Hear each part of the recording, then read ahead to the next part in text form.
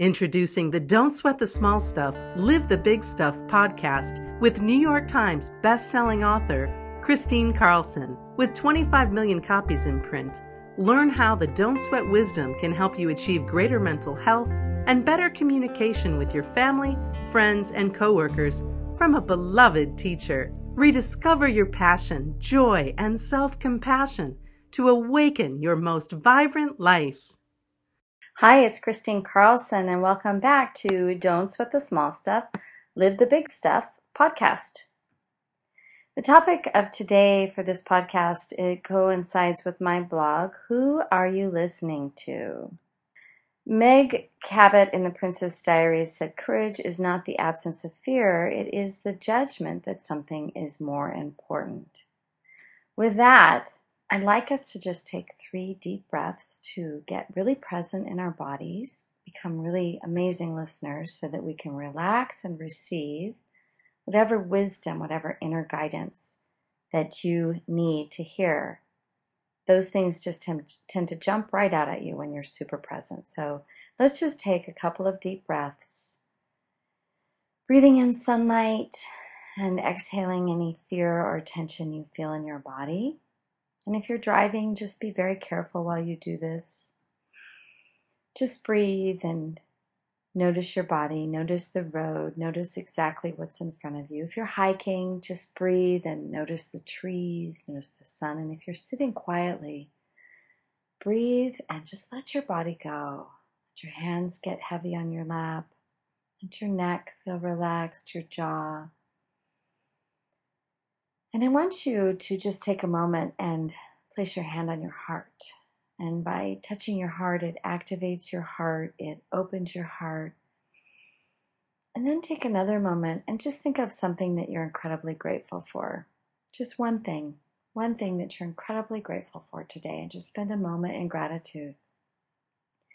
As you're breathing in sunlight and exhaling any tension from your body and you're feeling incredibly grateful, I'd like you to open your eyes. So, fear is something that we all have to deal with in order to progress in life. And it can be really the stopping point for many of us. It can really just hold us back from doing so much. So, I like to ask, who are you listening to? And as you know, I unravel life one question at a time. As an inquiry. I think of it as an inquiry. So for the sake of this inquiry, I'll begin by asking, where does fear come from?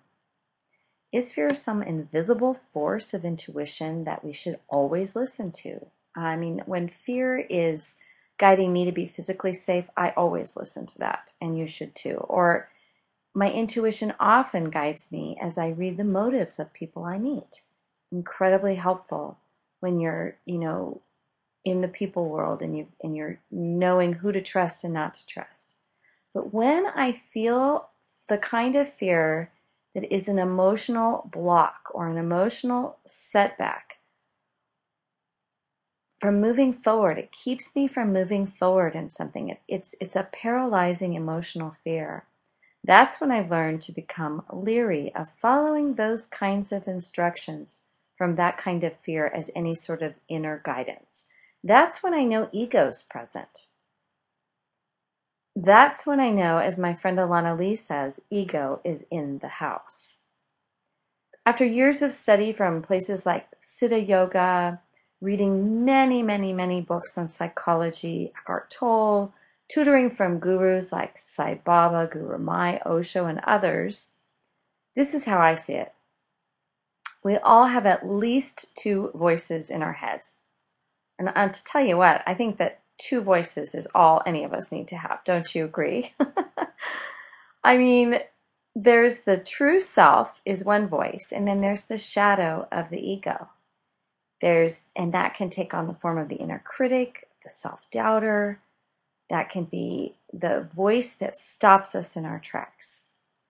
We walk together, we talk together, and these voices are what absolutely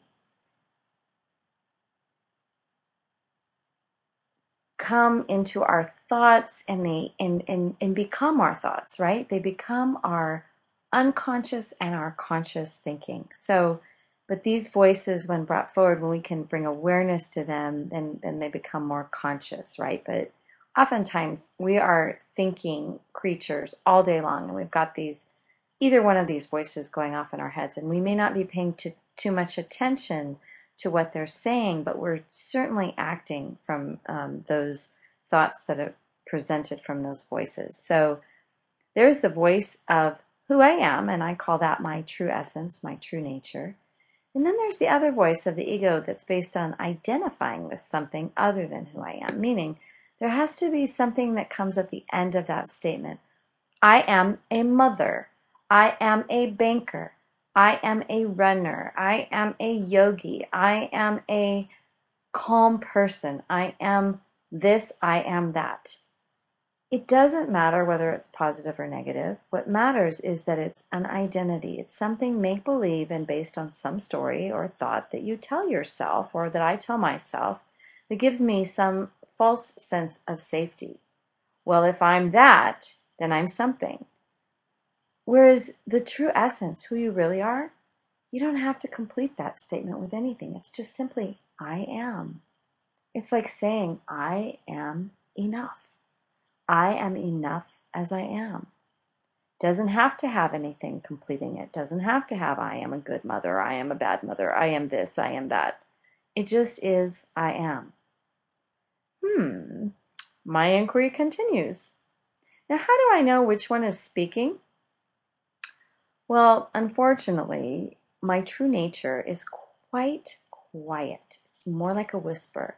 And that's only because I'm not as practiced at listening to my true nature. And believe me, I'm probably a little more practiced at listening to mine than somebody who's never heard any of this before, because I have been practicing this for about 20 years or so. However, my ego is still really, really loud, and ego is really, really sneaky. And every time I think I've got a hold on my ego, it is not held at all. It just finds some other sneaky way to complete that statement, I am. Now, some people think there's a goodness in that. That's not what this particular podcast is about. Maybe we'll dive into that on another time. But moreover, I'd like you to just become aware of your thinking, that first principle that we talked about in an earlier podcast. Become aware of your thinking and how those voices are different. How the voice of your true nature is very quiet. It's very soft, but it says, I know what's right for you. And it says the truth. The ego is not. The ego uses fear, and it drowns out the whisper with like a really loud brass band of self-doubt, of criticism, of telling you can't do something because it's too risky. Oh no, you can't do that. And ego uses fear. I've come to understand that my emotional fear is actually my best internal guide to reveal to me my most important actions and steps that will lead to my soul's greatest expression and ultimately my greatest joy and fulfillment. Isn't that interesting? But isn't it true? If ego uses fear to hold you back, then what do you need to do to move forward and to step in? You need to move through that fear. So it becomes a guiding force to understand when ego is, as Alana says in the house, doing its best to issue instructions to sabotage any movement forward and keeping you stuck. When you feel stuck, you're stuck in the routine of safety, you're stuck in a rut, you're stuck waiting for life to happen. That's your ego. Your ego is playing a big game. Now, I've learned not to pay too much attention to that voice, except to use it as a barometer to lean in with greater intensity and access the courage I need to uncover what's just behind the fear that's holding me back, so that I can listen more deeply to the whisper behind the fear, the whisper that says, Chris, I know what's right for you. This is it. Now, fear becomes a doorway with an imaginary hoop of fire, and that's ego around it. That makes it extra scary, right? But just behind that door, surrounded by fire, that I'm most afraid to open is my true essence and some authentic aspect of who I am. in order to reveal that part of my authentic self, I know I need to jump through the hoop of fire, the imaginary fear, and open that door and step into love.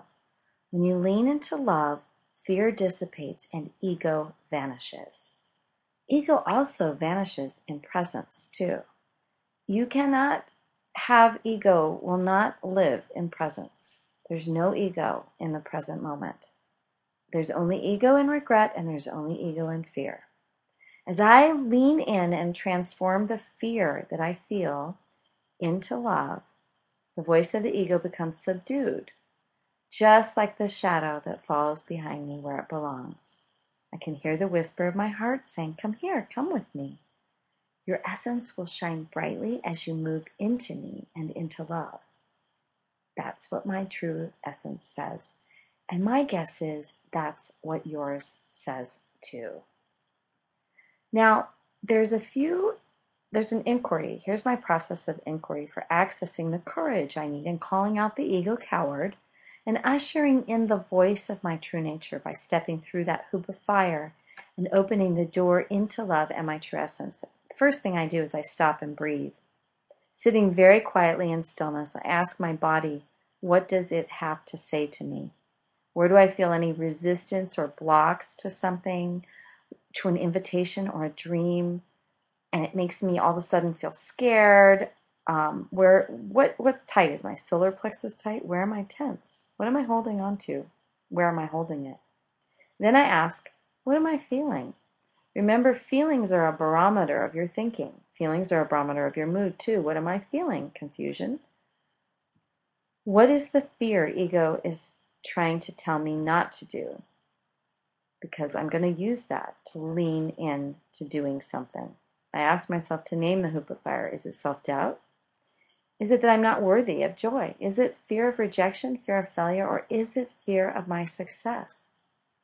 What do I need to let go of to move forward? Then I ask, what small steps can I take to move into the fire, through it, and open that door? How can I jump? Could it be a phone call? Am I supposed to do some research? Am I supposed to ask for help? Maybe it's an act of forgiveness. When you forgive someone or something, or you forgive yourself, that dismantles your ego altogether. That brings you right into love. And when we're in love, we're out of fear. When we're in love, we're in our true essence. As I complete this inquiry, I'm able to step in, and I feel ignited to move forward, albeit in baby steps. Now, believe me, this happens to me every time I go through public speaking. Like, I get an offer to do a speech. I suddenly just feel this fear in my gut, and I always have. And it's not until I sit down and I get quiet and I work out my speech, and it's not even until sometimes I'm feeling the same fear as I'm sitting waiting to present. But suddenly, as I stop and I breathe and I step through that hoop of fire, step through that fear, and I step into love and into the present moment and into that speech, I feel like miracles happen. My life opens up in that moment. Miracles happen while you're on the platform. Things come out of you you can't remember saying, and you're in the flow. And that, to me, is just as good as it gets, is to be in the flow of miracles. So, isn't your authentic expression and who you really are worth stepping through fear? I would say your answer is going to be yes.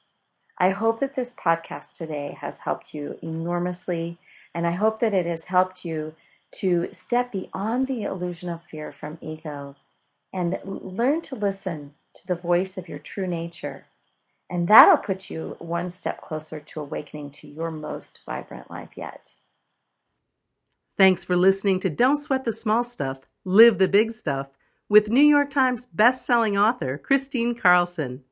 Visit KristineCarlson.com to receive 30 days of Don't Sweat wisdom delivered to your inbox. And remember to subscribe to this podcast now to receive Don't Sweat wisdom from Chris every week.